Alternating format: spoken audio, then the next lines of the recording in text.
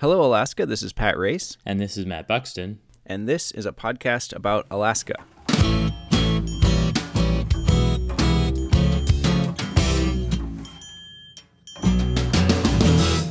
Yeah, interesting 24 hours. We're recording this at actually 10:59 a.m. on Saturday. So almost exactly 24 hours since the governor announced almost $400 million in additional line item vetoes that hit things like the university, Medicaid, a bunch of other social safety net programs, a bunch of programs that kind of paid for themselves, and a lot of stuff a lot of people cared about, it seems like. Yeah, it's been really interesting to see people's reaction. Actually, I talked to several people who are directly impacted, who are concerned about their jobs, who are talking about leaving the state, who don't know where their kids are going to go to school. I don't know. I feel like overall this hasn't been done with a lot of like humility or concern or caution. I mean, that's the thing that's kind of the most striking, is that a lot of the cuts that were rolled out on Friday were pretty much the same kind of cuts that the governor had proposed on February 13th when he released his version of the budget. So, and some of the cuts come in smaller, but when you combine them with what the legislature cut, they pretty much just line up with what he did. So, the university's cut $135 million total. The senior benefits program is completely defunded. Ocean Rangers program is completely defunded. Public broadcasting is defunded. The Alaska State Council for the Arts, that you might know something about, has been completely defunded. Yeah. The big thing is that we never really saw the justification for these cuts throughout the legislative process. Legislators across the board really said, what are you thinking here? Yeah, when they first came in to talk about the governor's proposed budget, they pitched it as that. They pitched it as like, hey, guys, this is just a proposed budget. Let's not freak out because it's just a proposal. They didn't really do their homework. They came in with some like half-baked justification, and a lot of the data that was requested of them by House Finance and Senate Finance wasn't really provided. And it was like when I interviewed Donna Ardwin, we talked about that. She was supposed to provide this like list of it was like the foundation of how they made the determination for this cuts was that they went through every department and created these prioritized lists, which we were all going to see, and then that just evaporated. That just never came to the public light. Right. And so a lot of it was just sort of like, hey, look over there, we've got some justification, whatever, hand waving, and then boom, here's your budget. And then they were able to navigate that by just saying, well, hey guys, this is the start of a conversation. This is our proposed budget. Do with it what you will. But now we're back to square one. We're back to their proposed budget, and it never really had that justification to begin with. And we had to wait till the very last minute to see it, too. I mean, that's the crazy thing. The budget's been passed, really has been kind of all sort of settled since May 15th. And then it was passed over, a week and a half ago now, or almost 2 weeks ago. And this is it, and it just doesn't seem like, I think this is the thing I can continually kind of come back to, is that there's a world in which, I think there's some form of conservative leadership, Republican leadership that has a vision towards a better Alaska, and you can kind of would be able to point to the pieces in there. Maybe it's economic development, maybe it's resource development, or maybe, it's or energy projects or whatever. That's not really even in here. There's not like any sort of vision pushing the state forward. It's just kind of this bizarre dismantling of it. And, and you look at where all the cuts are coming from, especially, they are coming from rural Alaska. You vetoed $6 million from the VPSO program the same day that the U.S. Attorney General William Barr announced a law enforcement disaster or emergency in Alaska. And so his answer to a lot of these cuts, that why cut senior benefits program? These are payments to very poor seniors, basically, helps them get along. And his response is that, well, a $3,000 PFD will solve some of these problems. Some of these problems. He didn't even say all these problems, but some of these problems. And kind of hurts. Yeah, you can't buy a university with your $3,000 PFD. Right. I was talking to my mom about this yesterday, and she said, I don't know what to say. I guess we just have a governor who hates government. And it's like exactly what has happened. We've got someone in there use the word dismantle, and I think that's exactly what this is about. It's about just dismantling government, and it doesn't seem like a very, I don't know, it seems like a very strange thing for him to do. Well, and it was interesting that, I mean, I wonder how much he was doing it, right? I mean, so he has the press conference to announce it, and we're at 11:05 right now. So he's about at the point where he would have been stepping away from the podium and saying, okay, here's Budget Director Donna Arduin to tell you about all the cuts. And then she kind of sort of pushes him aside and then, tells us about basically none of the justification for the cuts. These are not even any numbers or any sort of scope or any sort of it's just, we've cut the university, we've cut this, we've cut that, we've cut this. Yeah. And they just kind of grocery listed it. They're like, hey, this is all the stuff we cut. You got any questions? And then it went. That was hilarious. Actually, watching the press conference was wild, because every time there was a hard question, Dunleavy had to dive out of the way, and Donna Arduin would take the podium again. And it's just like, or even the spokesman Shekaro had to step in a few times, and take over and answer questions about the Ocean Ranger program, which pays for itself. Yeah. And so I don't know what happens next. I know there are legislators scrambling to try and count noses. They may be able to get a package of vetoes overturned, but it all has to happen very quickly, right? This is a 5-day window we're looking at. They're meeting on July 8th. They would have 5 days from there. So this isn't like a 5 days from the point of veto. It's 5 days from the point of the legislature convening. That's my understanding. Okay. Well, that's better. That's good. That gives a little more wiggle room. I think that the legislature should hold public testimony on this now. I think that from what I've seen, I think people are more engaged at this point than ever before, because I think the cuts that the governor had proposed were so kind of extreme that I think a lot of people didn't take them seriously. I think a lot of people in the legislature didn't take them seriously. You looked at... Yeah, they felt theoretical. Yeah.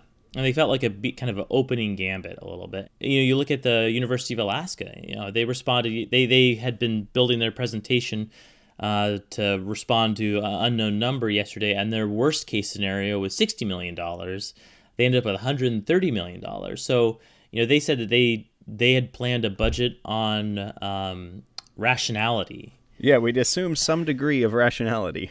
Yeah. So I think people just weren't expecting it. And I think people were asking the University of Alaska president, Jim Johnson, basically, why didn't you prepare for the $130 million? And he basically likened it to a car crash.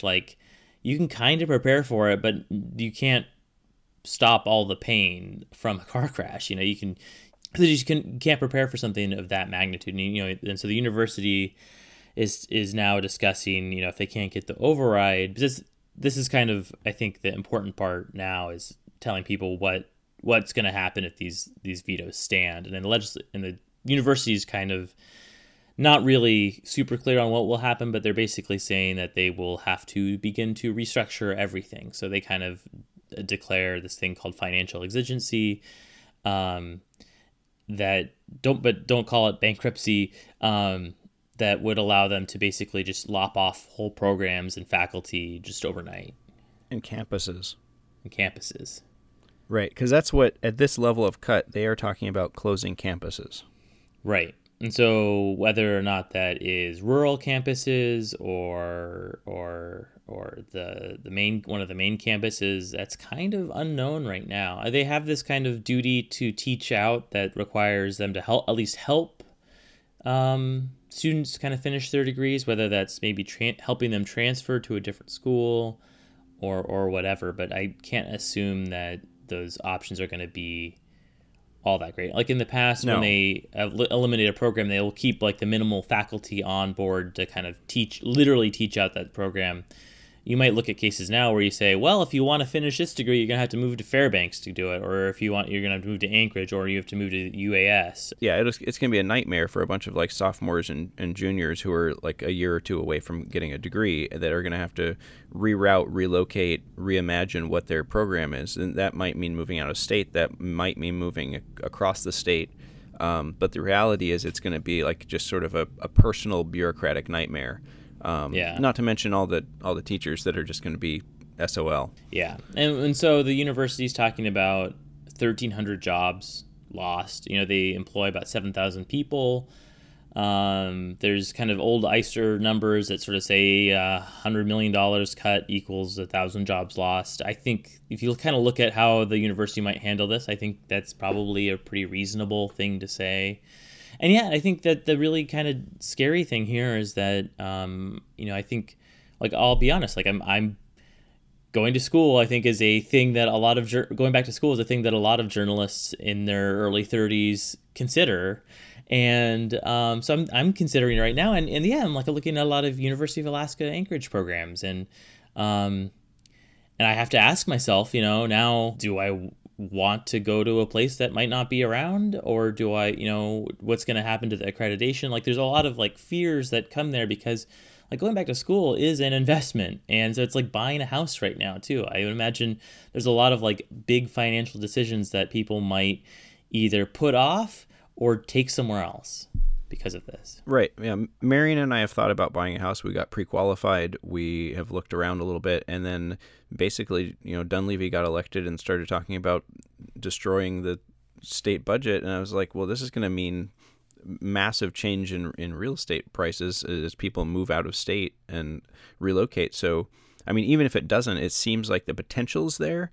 And so, like, why would I want to jump into a housing market that's about to crumble or has the potential to crumble even? And so it gives you this, like, it gives you pause, it gives you hesitation. Just this, like, irresponsible governance is not going to be good in the next 5 to 10 years as it rattles through our economy. I think too that there's like a lot of people that would sort of suggest that like we're being hyperbolic with a lot of these sort of changes, and they kind of point back to the last few years under Walker, where we didn't really see the same magnitude of cuts in the same time frame. We saw the same kind of magnitude of cuts spread out over 4 years, and we're in a recession for it.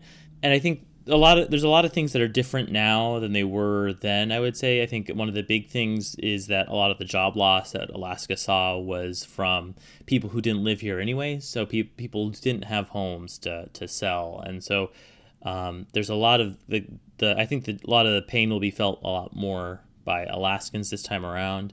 And I also say, I think there was a lot more vision. You look at a lot of the ways that Walker Walker directed things. I think, for better or worse, I think that he tried to kind of minimize the pain a little bit. And I think it maybe gave Alaskans a false sense of security in some regards, but I think it was also the responsible thing to do. And I think, you look at the way he handled like the layoff notices and stuff like that, like it at least gave people time to prepare and know that he was working to try to fix it. Like layoff notices never went out, from my understanding, this time around. Right, he was upfront about it. Like Walker was upfront about it. He worked through the legislative process. The big thing that he did veto was the permanent fund and the the oil tax credits, right? And he got bit back for that. Like that was basically why he lost he lost the election because he wasn't in it, but it was basically why his polling numbers were so bad, is because of those vetoes. People don't like these last minute surprises, and I think that the idea that you can govern through veto is probably not a great idea, because it's kind of an end run around the legislative process, which is an end run around the public process, which really is just like wielding your power. And I think that the more you wield your power, the more you're spending down your political capital. And so I think that whatever Dunleavy's getting out of this is going to cost him a lot. And I think that anyone that supports him, it's going to cost them a lot too. Your Lance Pruitts and your Republican minority, if they stand behind these vetoes and they are seen through, they're going to, see the repercussions of that in the next election, I think. Yeah, I mean, I think there's a lot of Republicans out there, a lot of conservatives who, would like to see schools and property values maintain their value. I think there's real damage, I think, here that can be done to like what this kind of like sacred cow of the private economy in Alaska. There's this sort of magical thinking that all this industry will come into Alaska now and it will make up for all these sort of cuts. And it's like, we've never seen that happen, like you look at the federal tax cut, for example, and it's like, it's not paid for itself. It's made the rich richer and the poor the same or worse. And it's so frustrating, and Yeah, I mean, I think of it like, there's like this forest fire metaphor. When the forest fire comes through and burns it down, it creates this like nutrients that then allows for all this new growth. But it doesn't mean that we want to run around intentionally starting a bunch of forest fires, and that's what we're doing here. Like instead of like dealing with the natural occurrences that impact our economy and then supporting regrowth, we're like raising a field and hoping that some seeds take, and it's very irresponsible. And I think there's this kind of tendency for people to look at the greater economy and say, well, if the economy or the stock market or the whatever is doing well, then everyone's doing well. And it's just, it's so infuriating because, I don't see how a bunch of oil development is going to directly affect a homeless guy in downtown Anchorage, or, those sort of things. Like the kind of people who are on the edge and who need, some kind of safety net, people who are in drug addiction, or, low-income seniors, or, children who are in, legal need of aid, that kind of stuff. Are all going to hurt because of this. And kind of like, for what? So I don't see, and that's the thing, is I don't really see a whole lot of people getting rich off of this budget unless they're getting these like direct contracts or directly employed. But it's not like there's not like this huge industry that's like waiting to come into town, I guess. And so I don't see, that's what I think is frustrating. Like, what's the upside? Yeah. Who knows what they're trying to get out of it aside from just like downward pressure on government. And I think that's really the end game. It's like, it's this idea that government is out of control and it needs to be reined in, and we need super small government so that we can all like live our best lives free of government oppression.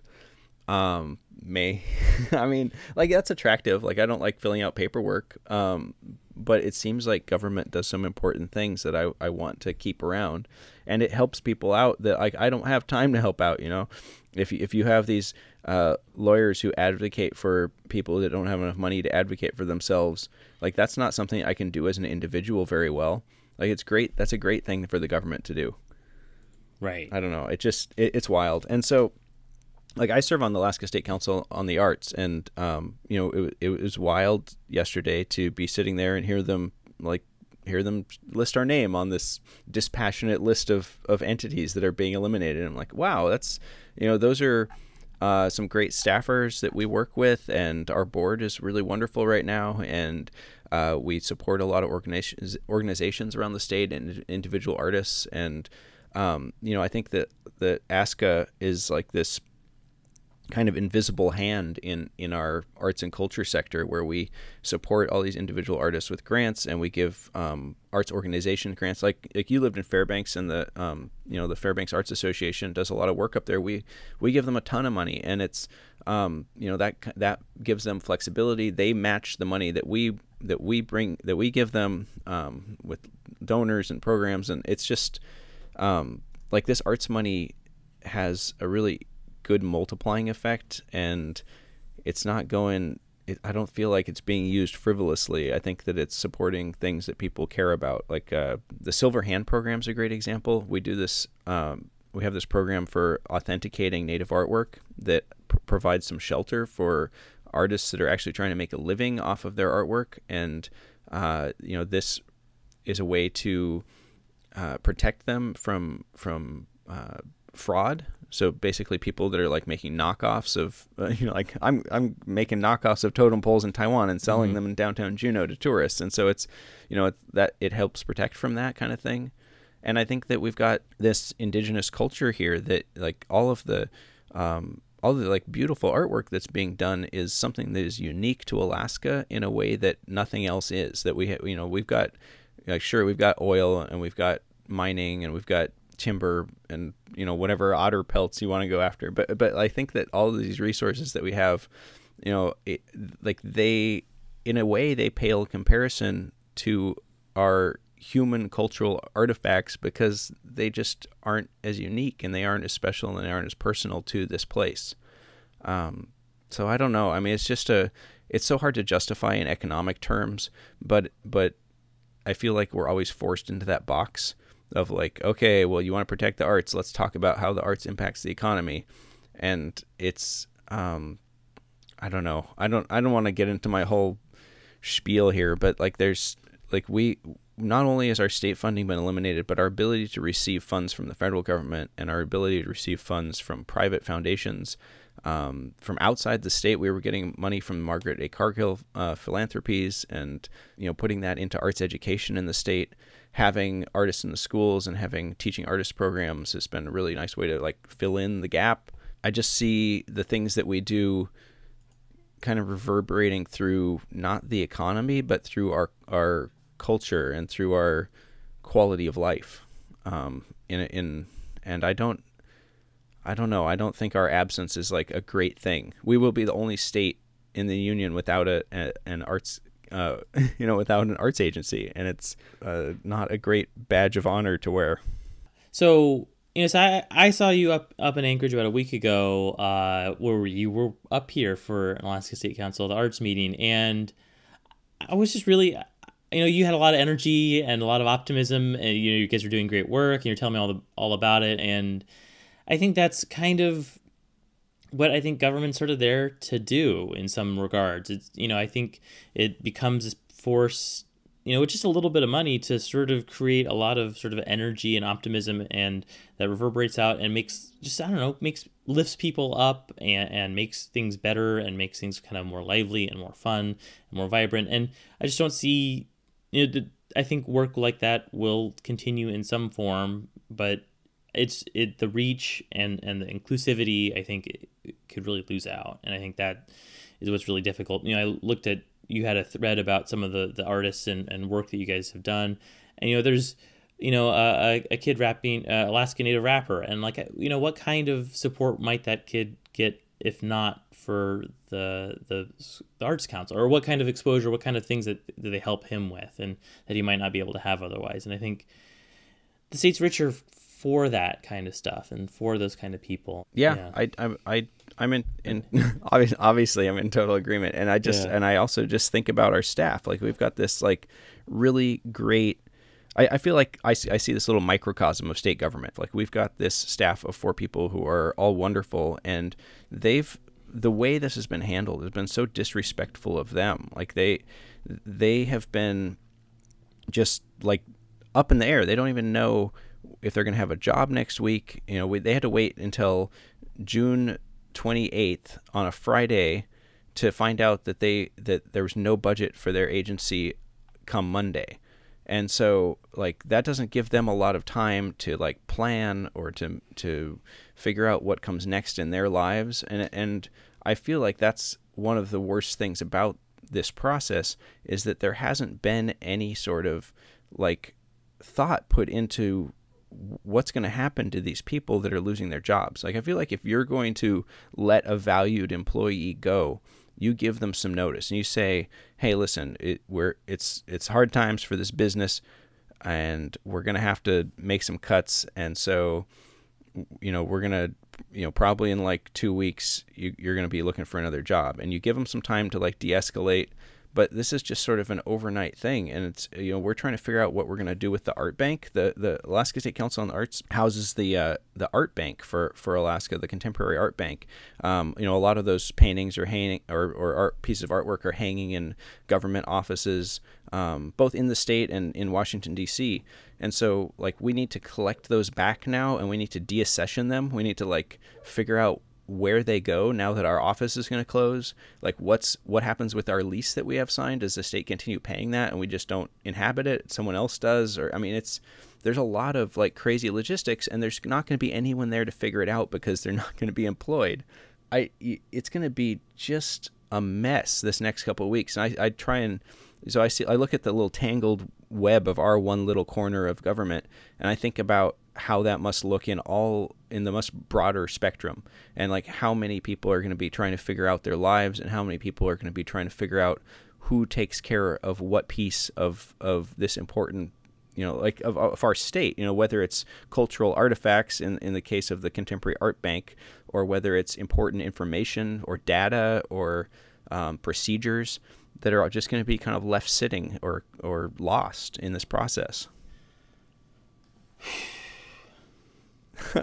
Sorry, that was a good pep talk. I think I'm having a hard time not ending any sort of thought with, oh, it's so frustrating, or it's so depressing, because I mean, that's kind of what it is right now. I agree with you. It is frustrating and depressing, but I think that like that's the time that we all need to kind of band together, and we need to like let it be known that this is not what we want. You know, that like I think there are a large group of Alaskans out there. You know, I mean, I don't know if they're Mike Dunleavy's real Alaskans or not, but I think there are a lot of Alaskans that don't think this is the direction we should go. I think there are a lot of Alaskans who want more from their government, not less. And I don't know. I think we need to reach out to our representatives, especially if we have representatives who are in the Republican minority. I think we need to put pressure on people like Mia Costello and Peter Machicki, who are kind of in the like 3K or bust camp. And we need people to understand that we don't want a $3,000 PFD at the expense of all of our state, you know, all these important state services. And I think that there's some pressure that can be brought to bear, and I think that some of these vetoes will probably ultimately be overridden. And I don't know if that's going to be like a basket of vetoes that get bundled together and passed. I don't know what kind of crazy horse trading is going to go on, but I do think that there's potential for some of this to be pushed back against, and I don't think this is over yet. So I do hope that, I don't know if anyone's listening out there, I do hope that you'll write to whoever you know. This is a small state, and word of mouth travels very far. I feel like we're all someone's brother's cousin's friend. You know, we've all got a leg in some door, and we all need to use that to make a difference. Yeah, I think you know, I look back to kind of honestly how I felt after the 2016 election, and think just about how you know, we can't rely on rationality to win out. You know, we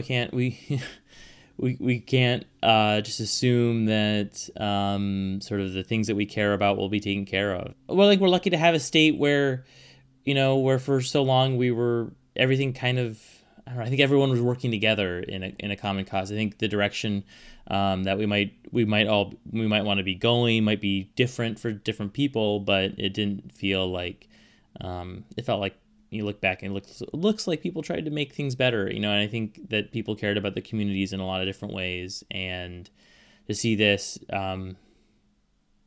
questions a lot of that, I guess. Yeah, Matt, it's our turn, man. We got to do the work. Yeah. That's really what it comes down to. I think you're absolutely right. Like we've grown up in kind of a situation where like we had the boomer generation kind of just ran things without any question, and like we just sort of were able to coast along. And I think that, you know, it's time for all of us, you know, younger generation of Alaskans to really step up and to do the work now, and to, you know, if you want a better Alaska, like you need to be engaged in that conversation, and you need to be a part of it. And I think that, you know, one of the things I'm running into is like you saw a bunch of the conversations on Twitter yesterday. It was really you know, there's a lot of passion, a lot of fire, and also just sort of a lot of like tut-tutting and explaining like, oh, it's not going to be that bad and everything will be okay. And I feel like I'm playing whack-a-mole with that a lot, because you've got kind of two feelings that you're fighting against. You've got this idea that like maybe it's not as bad as you think it'll be, and we won't really know until we see in the end. You know, like I don't want to go down that road. I don't want to find out I'm right later and be like, oh well, I was right. That's fucking great. And then I also don't want to feel like there's nothing I can do. I think that that's kind of the other feeling. It's like, oh well, I guess we lost. I guess we can't do anything about it, because there are things we can do, and there are things that we can support and efforts we can support. And so, you know, I'd say don't let anyone put out your fire. Like just keep working on what you think is right, and try and hang on to, you know, try and keep an open mind, but don't let anyone put out your fire. And fight for hell in the elections, and especially the local elections. You know, you look at, you know, the state elections might have gone one way, but a lot of local elections are trending more progressive in a lot of different ways. And I think, you know, just like we kind of we're relying on the state to sort of backstop changes on the federal level, like we're going to need to rely on the local level to backstop the changes on the state level. And, I don't think anything, they're not going to be able to do everything that the state was providing, but I think there are, it's important to stay engaged on all levels, because I think a lot of really big impacts can be driven by local decisions. Yeah, and I don't even think this is about progressive versus conservative. I think this is really just talking about like people who have people who got theirs and are pulling up the ladder behind them versus everyone else. I think it's really about like entitlement and privilege against every other person who doesn't have a shot at that. And if you call it conservatism, that's fine because it trends that way. But I don't think this is about R's and D's. I think this is about haves and have-nots. And we got a lot of have-nots in Alaska, and we've got to work on that.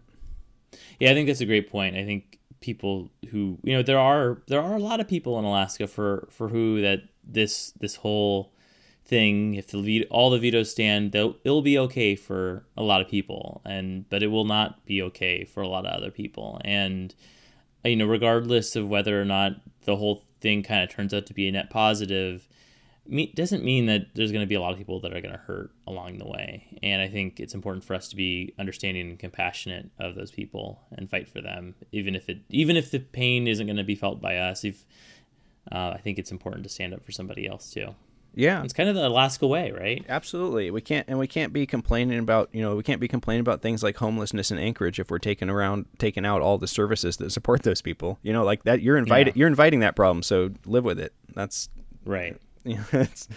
That's just what we're going to be looking down the pipe at. And so, if we want to fix things, we've really got to put some institutional power behind those things. And when we pull that support away, we've got to know that that's the problem we're inviting. And Alaska's got plenty of problems. So I don't know. Anyways, I think that's plenty, Matt. I don't know if that there's a real end point on this. We're still in transition. I guess I do have one question for you. I don't know this about the legislative process, but if they wanted to, could they pass another appropriation bill?